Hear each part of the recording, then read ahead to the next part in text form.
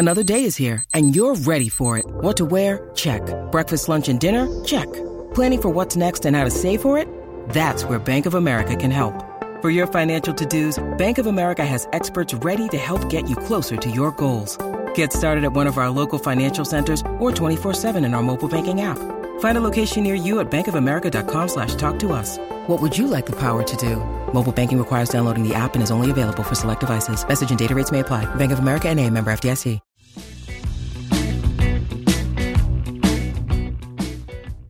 We were practicing.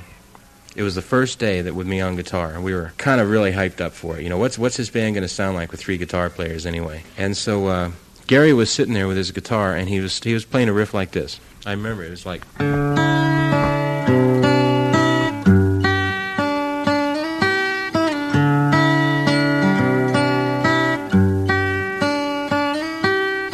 And I came up with a counter for it just like this. I mean, it hit me just like a ton of bricks. And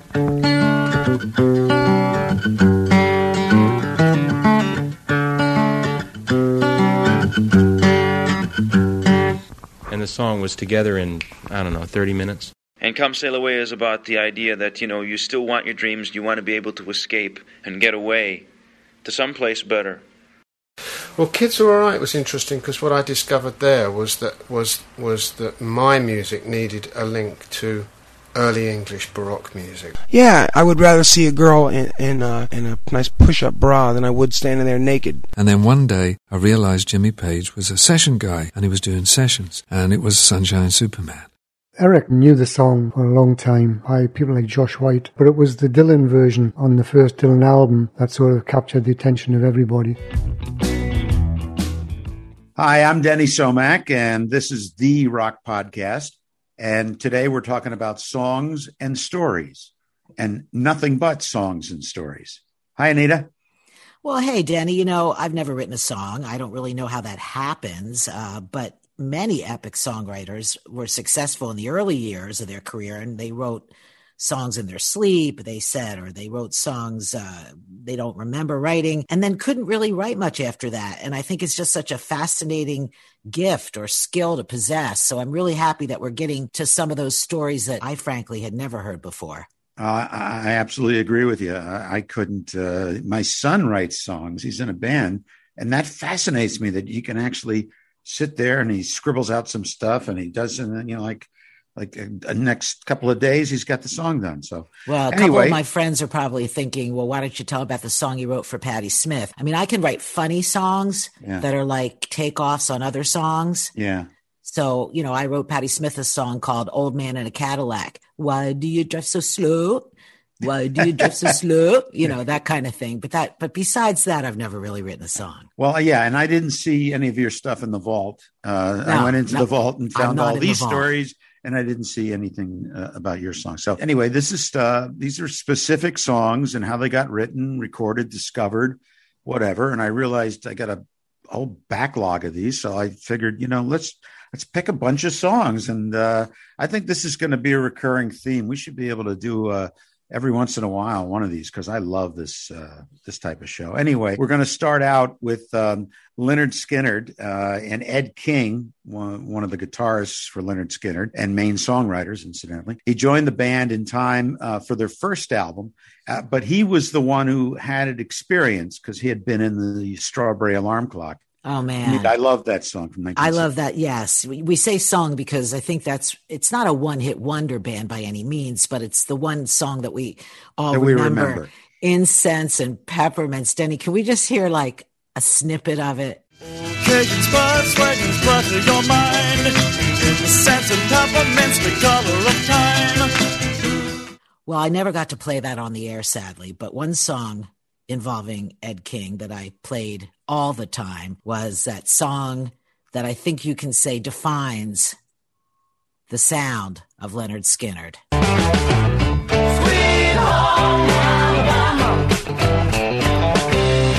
where skies are blue. Sweet home Alabama. So Ed King was 1/3 of the 3 Guitar Army. That was part of the trademark Skynyrd sound, 1974. Well, luckily, Ed King left Lynyrd Skynyrd shortly before the plane crash in 77, but then he rejoined when they reformed in the 80s. They didn't really reform, they reformed. That was 87 to 89, and Ed lived till 2018. That's the year that he passed away. Yeah, I want to say something about this because this interview the clip is from an interview we did when he was living in New Jersey and not in the band. This is in between. And it was like the guy leaves the band like 6 months before that plane crash. So I was wondering what he was up to. And he was selling insurance. I'm sure it was a sophisticated thing. It's not that he was poor or anything. And he had a Christian rock band or a Christian. Well, yeah. That makes sense because so he had been totally converted by not being in there. And then he went back and rejoined. Okay. Right. Who wouldn't have?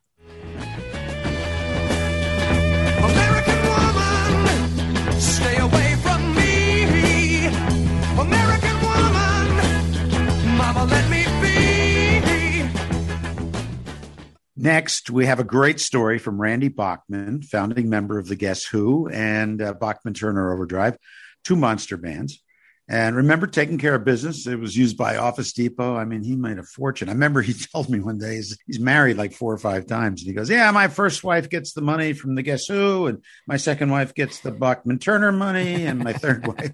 So he's a very funny guy. We got to have him on at some point. He's just a great person to have on. The story about American Woman, which is a song released in January 1970 from their 6th album. It was later released as a single back with No Sugar Tonight, and it reached #1 for 3 weeks. I was on stage in Kitchener-Waterloo in a curling rink. You know, it's ice and you slide these rocks down the ice down to a target. It's a Canadian sport. And there was a dance. So they put plywood on the ice, and it was the middle of the winter, and we were doing a 3-hour dance. And I was playing 59 Les Paul. I broke a string at the time, and being a dance, Burton Cummings said, Randy broke a string. We're going to take a break. Talks amongst yourself, and they were selling popcorn at the dance, and we'll be right back. So the band left the stage. I put on a new E string on my Les Paul. I didn't have a guitar tech or a tuner or a spare guitar. So I put the string on myself. I knelt in front of Burton Cummings' electric piano on stage and was hitting the notes and tuning my guitar to it. And when I got my guitar pretty close in tune, I started to play dun dun da da da da dun da da da dun dun dun da da da da. And all the audience who was talking amongst themselves, I noticed heads jerking in the audience, looking at me. And I thought, oh my God, this is a riff. I can't forget this riff. I got to play it over and over. And I remember standing up and playing the riff and looking around. Can anyone else in the band join me on this? And Gary Peterson, the drummer, came up, started to play the drums. Then Jim Cale came up, and Burton Cummings was way at the back of the hall talking to a bunch of his friends of the hockey rink. And I saw him come up on stage, and by then the riff was going with the rhythm and everything. And I said, play something. And he played a harmonica solo, then a flute solo, then a piano solo. I did a guitar solo. And finally I yelled to him, sing something. And it being a jam session, he said, well, what do I sing? And I said, sing anything. Because I knew that once we got lyrics to that riff, then I would remember the riff, because I was so terrified that I'd forget it the minute I stopped playing it, because it was so simple. And the first words out of his mouth was, American Woman, stay away from me. American Woman, stay away from me. We soloed. He sang it again. It was over. The next time we repeated it, and he said, wow, I've got a couple of lines to put in. How about, I don't want your war machines. I don't want your ghetto scenes. And I said, wow, that's great, because it was the middle of the Vietnam War at that time. And we recorded the song, a month or so later, went to #1 in the trades and #1 album. That was like our big song. It was fantastic. Best cover, Anita? Oh, no contest, Lenny Kravitz. Let's hear a little of that. American woman, stay away from me. American woman, mama, let me be. So, Denny, yes, in your humble opinion, yes, what do you think is the definitive Led Zeppelin sound? Well, I think as far as dynamics and what Jimmy does, and it's got to be Kashmir. And I know a lot of people are going to go, wait a minute, it's got to be Stairway. Now, I think Kashmir is the definitive song from Physical Graffiti. If you want to know the origin of the song, here it is. Following the 75 tour, Jimmy and I, we finished off, after playing in America, we played for a week at Earl's Court in London, which was quite an achievement. And we just had to get away, so we went to Morocco. And it was great to get away, and especially as Jimmy, I don't think had been to Morocco before. It was good for me to show him places that I'd been to, and the kind of hubbub of Marrakesh, chaos. And then we headed south into Tantan, towards Tantan, which is where the edge of the Mauritanian Spanish Sahara war with Morocco was later to go on. And somehow or another, the lyrics to Kashmir developed along that road somewhere.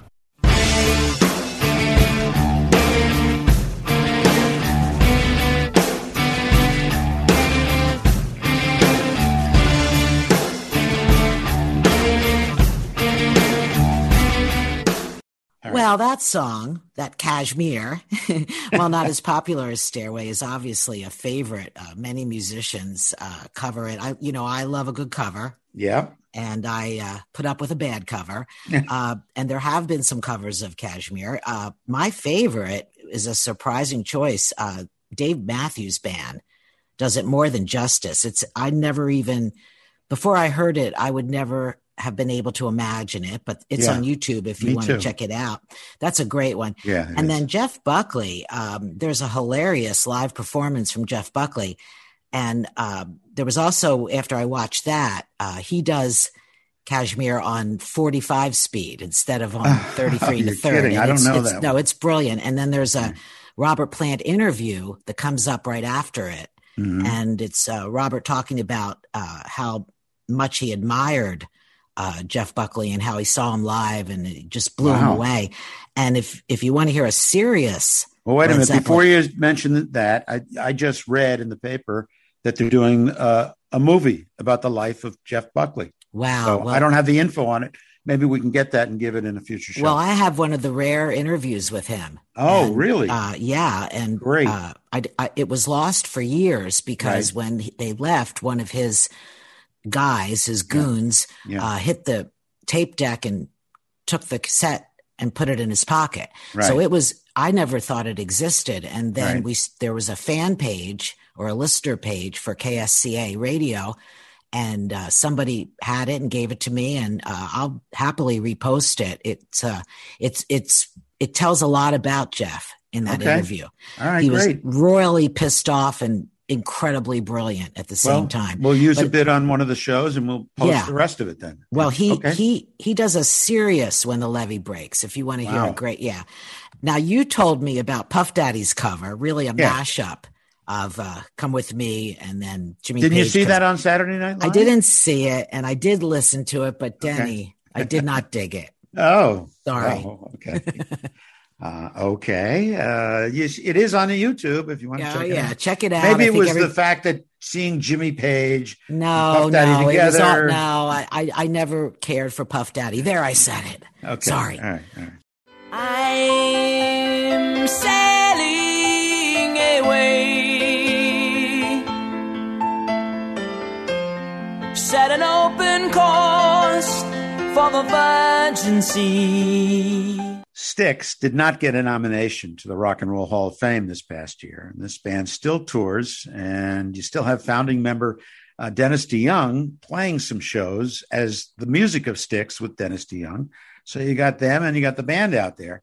And Dennis wrote this particular song, which peaked at number 8 in January 1978, from The Grand Illusion. And it's had tremendous longevity in popular culture. It still pops up in commercials. It was arguably as popular in the 1980s as it was when released in 1978. Sail Away was, was a point in my life where I was very depressed about, about the realization of a dream. Sometimes the realization of a dream is just as bad as not ever realizing it, in that you find that the dream was, mostly hot air in the first place. And Come Sail Away is about the idea that, you still want your dreams, you want to be able to escape and get away to someplace better. But, the guy in the song he's reflecting, he's looking back, and he's trying to think about what is it that brought him to this point in his life, He talks about his childhood friends and their dreams, and the pot of gold And he didn't get the pot of gold because there never was one in the first place.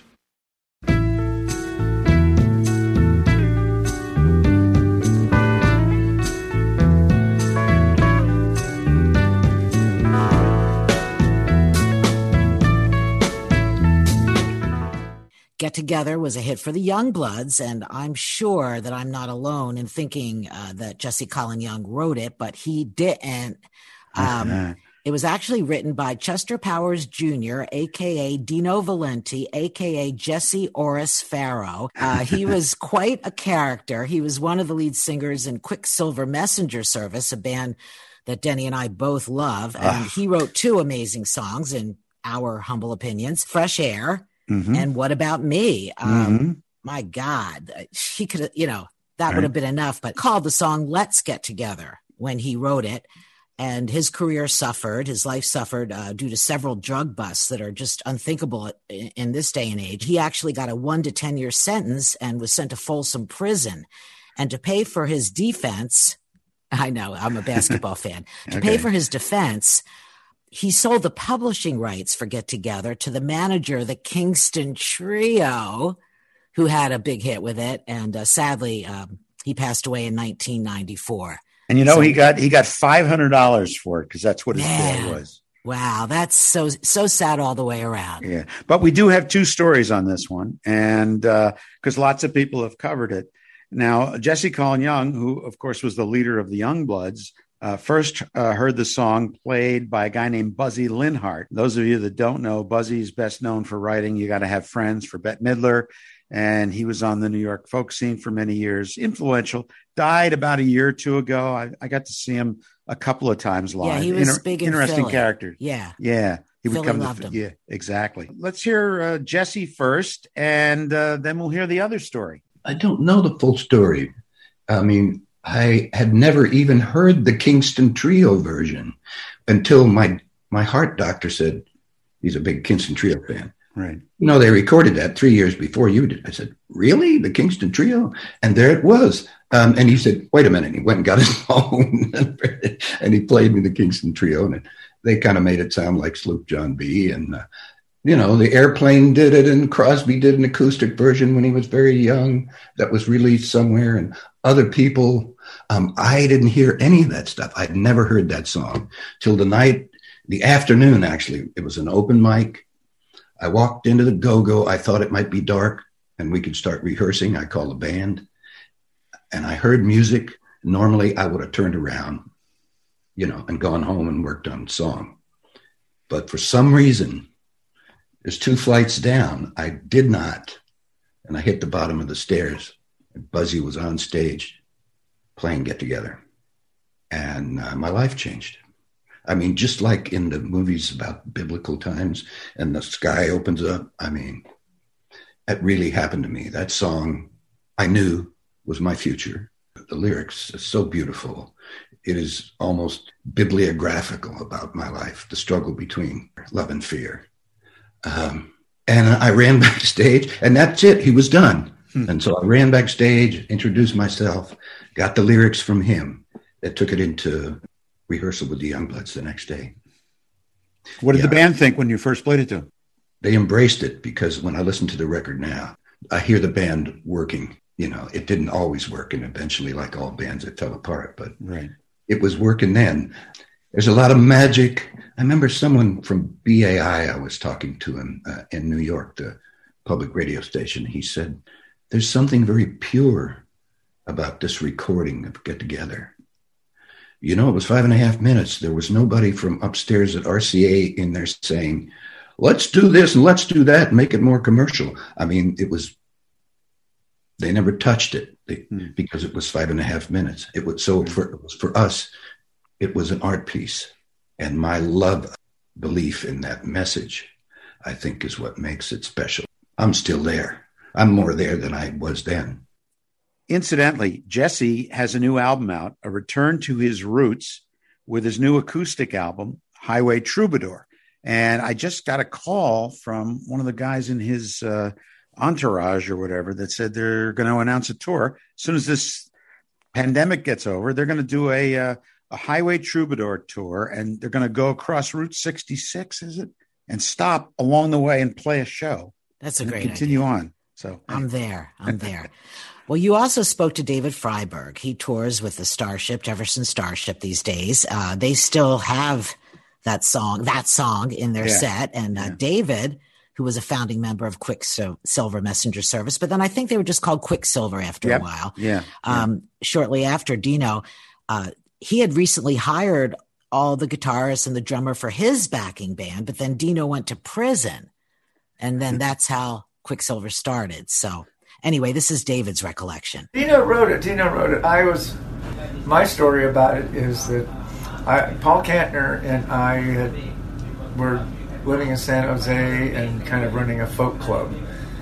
And occasionally I'd have to go down to Los Angeles to find something. I don't know when I can say it now, but it's legal now. It's legal now. But anyway, I went down, and I don't remember whether I found anything or not, but a friend of mine named Cyrus Farriar, I don't know whether you ever heard of the Modern Folk Quartet. Anyway, so I dropped by his house just to say hi and probably smoke a joint or two and talk to him. And Dino came tearing in with his guitar and said, "You got to hear this." And he plays Get Together. And Cyrus and I look at each other and say, "Man, that was an insanely good song, man. Now, how did that go?" We tried it down, And, I took it back to San Jose with it out of it. So it sounded really good.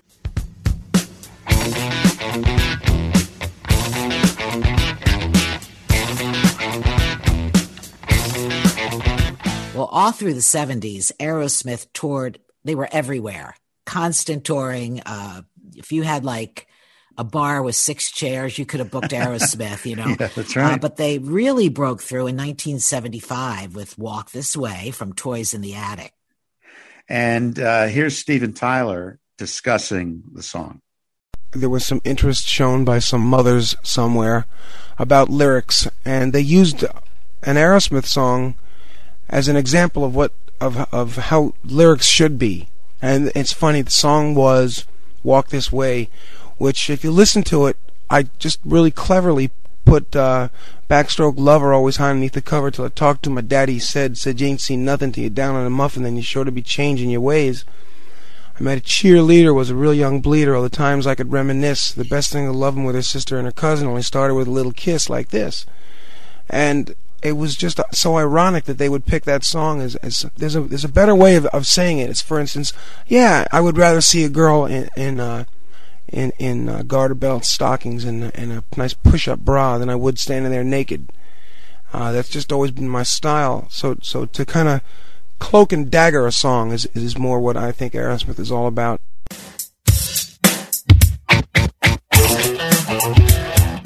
Well, I guess we should talk about this updated version with Run DMC that revived Aerosmith's career. And they actually won a Soul Train Award for Best Rap Single.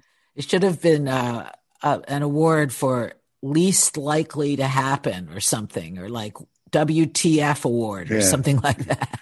But we got Steven Tyler. Let's listen to him again. I've always had the feeling where I can't believe that the human race does what they do to other races because they're black, yellow, red, or whatever. I can understand how things come about, but I don't know where people find it in their hearts to do it. It's just something I can't understand. And talking to me the way black people do, what I read from black people is that some white people must be afraid of them because they give away a lot of heart. They're real people, not because they've been suppressed and put down or all those other things. It's because they really are real. They're like tight, like the Jews and the Italians. And I've always had an affinity for the blacks. And whenever I hear anything or have a chance to do anything I can with them, bingo, I'm there. Especially with the rhythm and singing that they got, forget it. Soulful and spirituality, I'm there. When it came to the Run DMC thing, it was perfect. Rap had been out for a couple years, but no one caught on to it. We went down there, and it was Joe. It was all it was Drum Machine and Rick Rubin, and those 4 guys. And I said, "Where's the guitars? Who's playing?" He said, "Well, we're going to rent a couple." Joe put the lead guitar, Joe played the bass, and I did the singing, and it worked out real good. Those guys sang over it, left my vocal on, so in actuality it was an Aerosmith song with them rapping it. So it was just great enough because it was Aerosmith, just bad enough because rap hadn't hit it, and that great and bad mixed together, I just took the chance, and we just knew. It just something was magic about it, you know, that you know, it was just magic, that it was just those two elements enough to be fantastic and great, and it worked. Plus, when the video came out, we broke down the walls between black and white visually, and bingo, anything I can do like that, I'm in. But I know sometimes I must get out in the light, better leave her behind when the kids are alright. The kids are alright.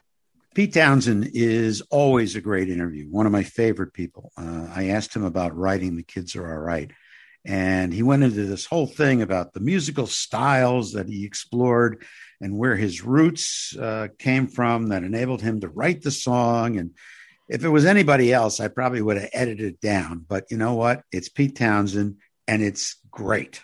Well, Kids Are All Right was interesting because what I discovered there was that my music needed a link to early English Baroque music, and you know, I was helped with that with Kit Lambert, who was my manager. Folk music to me seemed to be Celtic, Scottish, Welsh, Irish. It didn't seem, I couldn't find English folk music. I couldn't find any connection with anything that ran with my genes, that set my genes alive in, you know, that kind of concertina playing that accompanies Morris dancers and their jangling thing. You know, I couldn't find it, and I couldn't really find any English music at all.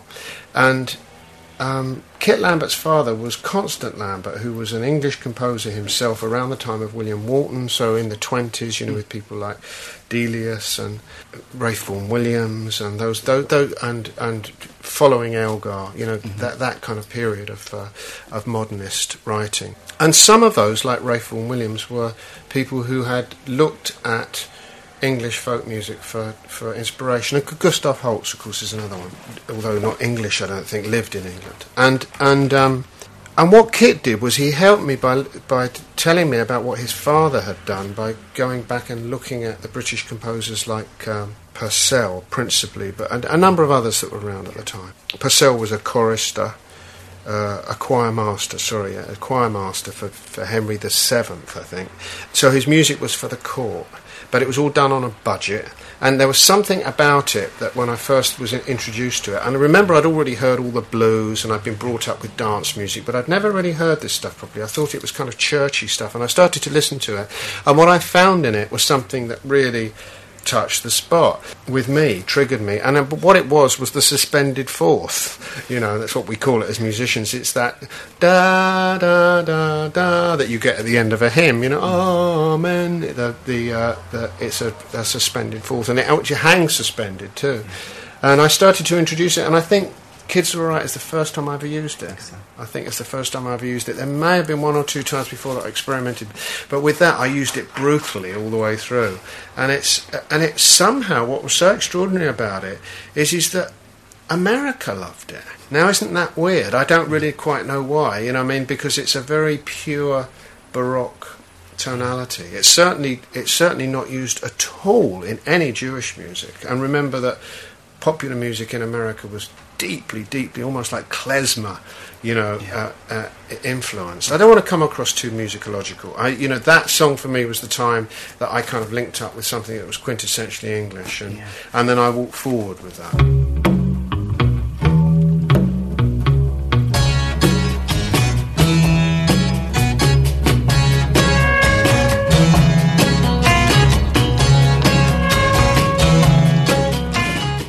Let's talk about Donovan. Now, when he came out, they compared him to Dylan, you might remember. In fact, if you've ever seen the D.A. Pennebaker film, Don't Look Back, which in my opinion is the best documentary film ever shot. But anyway, it's a documentary. No, it's very good. No, it's very good. It is. It is. But I think you have to remember how young Dylan was. And yeah, that's probably the magic. Yeah, and I think he just comes off looking like a bit of a dick, and I don't really think but anyway, okay. It's a documentary of Dylan's 65 tour in England. Right. And near the start of the film, Dylan opens a newspaper and exclaims, "Donovan, who's this Donovan?" And throughout the film, Donovan's name is seen next to Dylan's on newspaper headlines and on posters in the background. And Dylan and his friends refer to him consistently. So are you a fan? Oh my God, I am a Donna fan. Are you kidding? I those songs, Catch the Wind, I can't even tell you the emotional experiences. And Jennifer Juniper, which was written for Jenny Boyd, by the way, Pattie Boyd's sister. Right, that's right. And Jenny was quite the character, married twice to Mick Fleetwood. I mean, who marries him twice, right? I know. And then Mellow Yellow, which is just ridiculously simple and beautiful and crazy and so much of the time. And then did you realize, because I never realized that Donovan wrote Season of the Witch. Yeah, of course. I forgot about that because his version wasn't the one that. That was the 40-minute version by the Allman Brothers. Well, yeah, they could stretch it out, but yeah, I think it was the Al Cooper Super Session version that. Yes, that's the one that right. And in September of 1966, to show you what Sunshine Superman did, it hit number 1 and it stayed there for a week. And Donovan originally subtitled the song For John and Paul because he wanted to get the Beatles' attention. And here's Donovan with another fact about Sunshine Superman that I didn't know. And then one day I realized Jimmy Page was a session guy and he was doing sessions. And I was the lucky guy because one day he gets booked for my session and it was Sunshine Superman. And when Page came in, he actually had the music laid out for him and riffs suggested by John Cameron. And Mickey Most was my producer on this extraordinary breakthrough album called Sunshine Superman. And that's when I first met Jimmy in the studio, and I realized great guitar players love Donovan songs because they're quirky, they're built on unusual rhythm patterns. There is a house in New Orleans they call the Rising Sun. Anita, I know you like the Animals, so this story is about their version of House of the Rising Sun. Now, Hilton Valentine, an original member of the group, confirms that they originally heard Bob Dylan's version. Did you ever hear Dylan's version? Let's hear a little snippet. Yeah, let's hear a little. There is a house down in New Orleans they call the Rising Sun. After the Animals heard that, they added the now famous electric guitar, a minor chord arpeggio, it's a thing here, and made it a classic. Here's Hilton Valentine. Eric knew the song for a long time by people like Josh White, but it was the Dylan version on the first Dylan album that sort of captured the attention of everybody. We decided to try it. I don't know how I came up with that arpeggio thing. It's just something that was picked up from rock and roll days like Diana, Paul Anka. That took. So I just started doing that and then went from there, really. Interesting story on this. The vocalist is a guy named Roy Harper. More on him in a moment. This is David Gilmour's explanation of Have a Cigar. One would meet an awful lot of record company people who would have that sort of have a cigar mentality, and I don't know quite what made Rogers start writing that one, but it was a very, very common thing in which we used to amuse ourselves with endlessly to prevent ourselves from being driven mad with rage about it. We had people who would say to us, you know, which one's Pink and stuff like that. They genuinely would. They think there were an awful lot of people who thought Pink Floyd was the name of the lead singer. So back to Roy Harper. He told me Gilmour promised him a fee for singing, but so far he hasn't been paid. And can you imagine? That's what he's known for in this country, being the vocalist on that album. But anyway, I ran into Roy Harper and I asked him about it. And this is what he said. I asked him if he got paid. But the friendship continued with Dave until, you know, until I pointed out the debt, and it's cooled off since then, about 1990. But we still know each other, you know. I still haven't been paid, no. It's not likely to be at this junction. And you know, the Pink Floyd are, laws unto themselves. I think it's don't go there. Let's not go there anymore.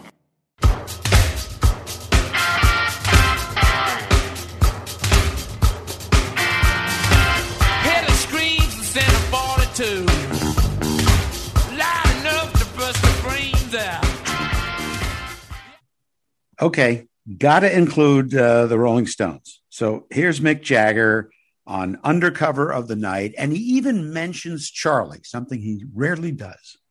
When we did Undercover of the Night, we just recorded it with me playing guitar and Charlie playing timpani and bass, and one percussionist going. And then we put everyone on afterwards, which was Keith's idea, rather than having everyone play, because it was just so much going on. We couldn't figure out, if it was right or wrong. And then we just layered it, that one. When it was actually played, it was very simple. And we have a version of it which is similar, but which we were going to put on the album. And then we said, well, no, because it was one of the first things we did as a mix. And then after we'd been mixing a week or so, we went back to it and said, well, let's do something different. And so we did that version, and we said, well, that's much more direct than the one we had, and much more stripped down, and plus it had the effects and things like that, which weren't there. Well, Mick has said that the song was heavily influenced by a number of drugs. No, just kidding. And an INXS record. No, he said it was heavily influenced by William Burroughs' Cities of the Red Night. William Burroughs, of course, inspiring Patti Smith and Steely Dan and so many musicians and other creative people. Yeah, well, and they don't do that in concert that often. I don't think I've ever seen them do it. No, I think probably at least two members of the band have it in their contract that they don't have to play that. Okay. That was a Mick moment. All right, now it's time for the elephant in the room, okay? And let me just preface this. I recently spoke to a guy named Mark Andes. Now, if that name isn't familiar, he's an original member of the band Spirit. He was a founder of the band Firefall, and he spent 10 years in Heart. So he's got a resume. By the way, Firefall is reformed. They just put out an album and they're touring, which is why I ran into him and we were talking. But he hadn't talked about, he's the one that started or initiated the lawsuit on behalf of Randy California against Led Zeppelin. Okay, this is the most famous lawsuit, musically speaking. Anyway, this is the first time Mark has spoken about this since the trial ended in Led Zeppelin's favor. Anita, do you have background on Randy California? Well, oh my God, Randy California, this is a biopic waiting to happen. Randy's family founded the Ash Grove, which was a prominent folk club in Los Angeles. And when he was 15 years old, his mother got remarried to a man called Ed Cassidy. Now, Ed Cassidy was a jazz drummer, and his first band in 1964 was Ed, Taj Mahal, and Ry Cooder. Right. They called themselves the Red Roosters. And in 1965, he and Jay Ferguson and Mark Andes and John Locke became Spirit. So he's like this kid. I can't think of a younger, maybe Tommy Stinson was younger in Replacements, but I can't think of a younger guy that was in a band with a bunch of older guys, especially his stepfather. Yeah, right. And they became Spirit, and they relocated to New York. And that's where Randy met Jimi Hendrix. And he actually played in Jimmy James and the Blue Flames. And his mother and Ed lived in the apartment building in Forest Hills, Queens, that Walter Becker also lived. I mean, you can't make this stuff up. But then his life took a sad turn. Randy drowned trying to rescue his 12-year-old son in the ocean in Hawaii. The son lived. This was in 1997, but sadly, Randy did drown. And so right that's a biopic that I would definitely watch. Absolutely. And just so you know, and by the way, I went in extensively with Mark on that, and we'll hear it on a future show about the early days of Spirit and everything. But just one of those stories, and I think you probably picked this up, is, when he ran into Jimi Hendrix at Manny's Music Store. That's where they met, as you said. But when Hendrix asked him to play in his band, he said, "I have this other guy named Randy. So you're from California. You're Randy California, right? Okay, and he'll be the other Randy." And that's how he got his name. Yeah. So Jimmy gave him that name, right? And in true Jewish boy fashion, and I had Jewish parents, so I'm allowed to say this. When Jimmy asked him to tour, his parents wouldn't let him go. Right. Mine wouldn't let me go to Woodstock. Okay. We were too young. So that, and of course you listened to your parents, you didn't go. So that was, that really hit home with me. So here, I'm really excited for us to have this. This is Mark's first telling of the story. Plus there's a little connection here, which I better put in because, I have this book out, Get the Lead Out by Led Zeppelin. And it's funny, and you'll hear him say this. He originally heard about, he knew the story, obviously, but he heard about it because my book goes through it, and I was on the Howard Stern show. Anyway, let me just play this because it's too complicated. Here it is. This is Mark Andes. Taurus. I want to talk about, first of all, it was recorded for the first album. Do you remember the first time it was brought to the session and who decided to record it? Because it's basically a 90-second instrumental. That's on the first record. I don't think anybody focused on it at the time, right? Well, it was just a sweet little vignette, and that was the only thing that Randy wrote for the first record, if you think about it. So it was special in that way, and we would play it, and it was just something that we would bust into if the mood called for it. So it was. So we did we played the song, right. John with the harpsichord solo, and did it like we would do in a performance, and then Lou had Marty Page do this beautiful string arrangement and flute. Just an orchestra basically, and it really just created a vibe, and I think that's what we were trying to say. In the lawsuit was that not only is it so musically similar, but the vibe and the way it starts is so similar.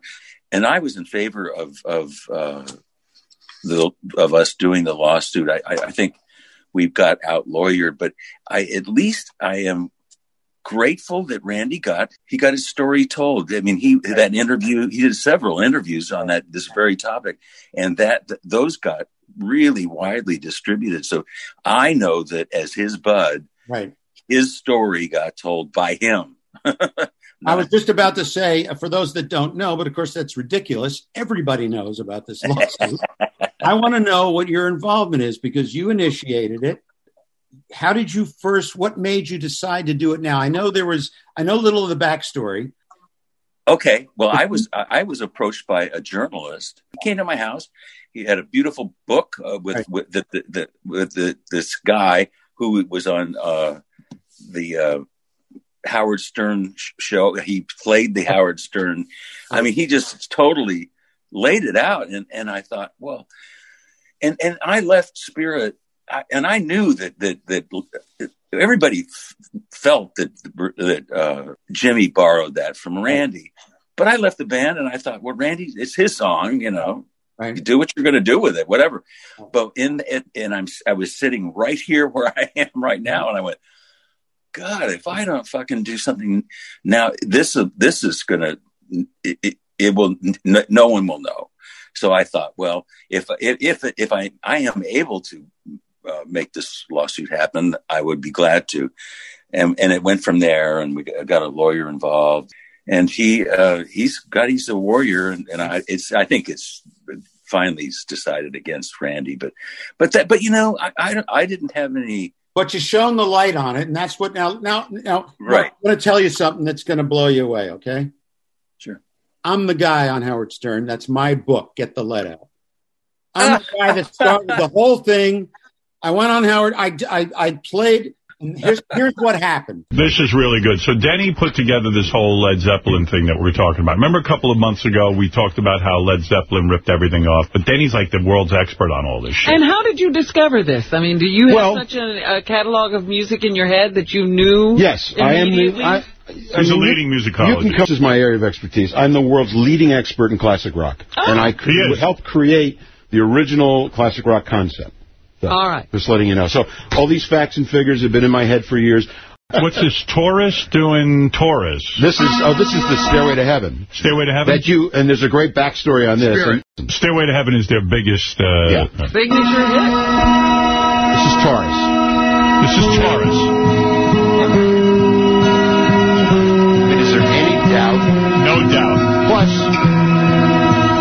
they stole from No Doubt?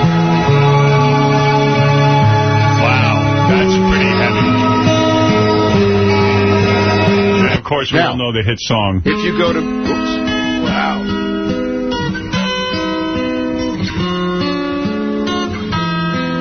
That really is just a brilliant cover. Well, I was reading an article by a writer called Mark Beaumont talking about the 50th anniversary of Stairway to Heaven. And he cited a few songs, Genesis's... Supper's Ready, Aerosmith's Dream On, and Queen's what I like to call boho rap, as he put it, sloped slyly up Zepp's back staircase. Oh, man, I haven't heard that one. Yeah, so I guess in terms of whose side you come out on this thing, I mean, whether you believe that Taurus by Spirit was the quote-unquote inspiration for Stairway, if you believe that it's just coincidence. Now remember that Zeppelin were big fans of Spirit. And if you look at the set list and on How the West Was Won, they covered 2 Spirit songs. Right. And when they first came over to play under Vanilla Fudge, the middle act was Spirit. And the next act was Iron Butterfly and then Led Zeppelin. So they saw them play. They had the opportunity, all that stuff. So it's all there. So it's up, it's up to each person, I think, to figure out whether it's an homage, whether it's an opening riff, whether it's an out. And I think the bigger issue is not whether or not it is, but whether or not he deserves writing credit. That's the big issue. That's right. We'd love to know, those of you who are fans of Led Zeppelin, those of you who just tuned into the podcast because you love music, those of you who are in the legal profession. We would love to know what you think. You could do a whole show on Stairway.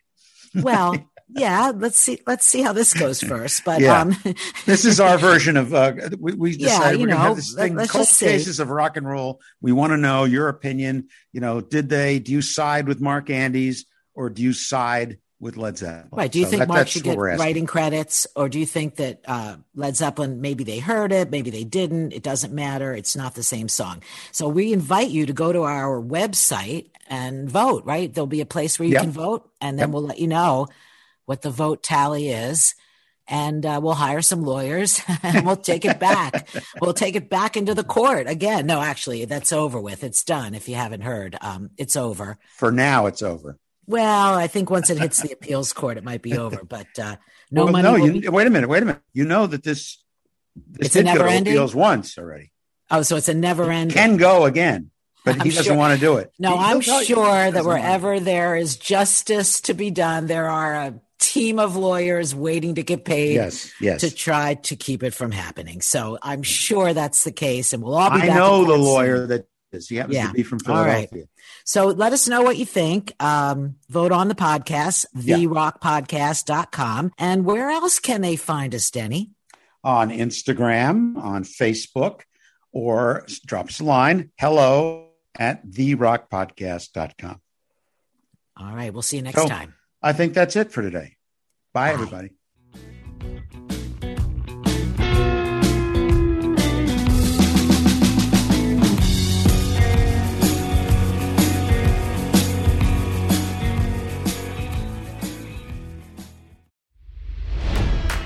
It's NFL draft season, and that means it's time to start thinking about fantasy football.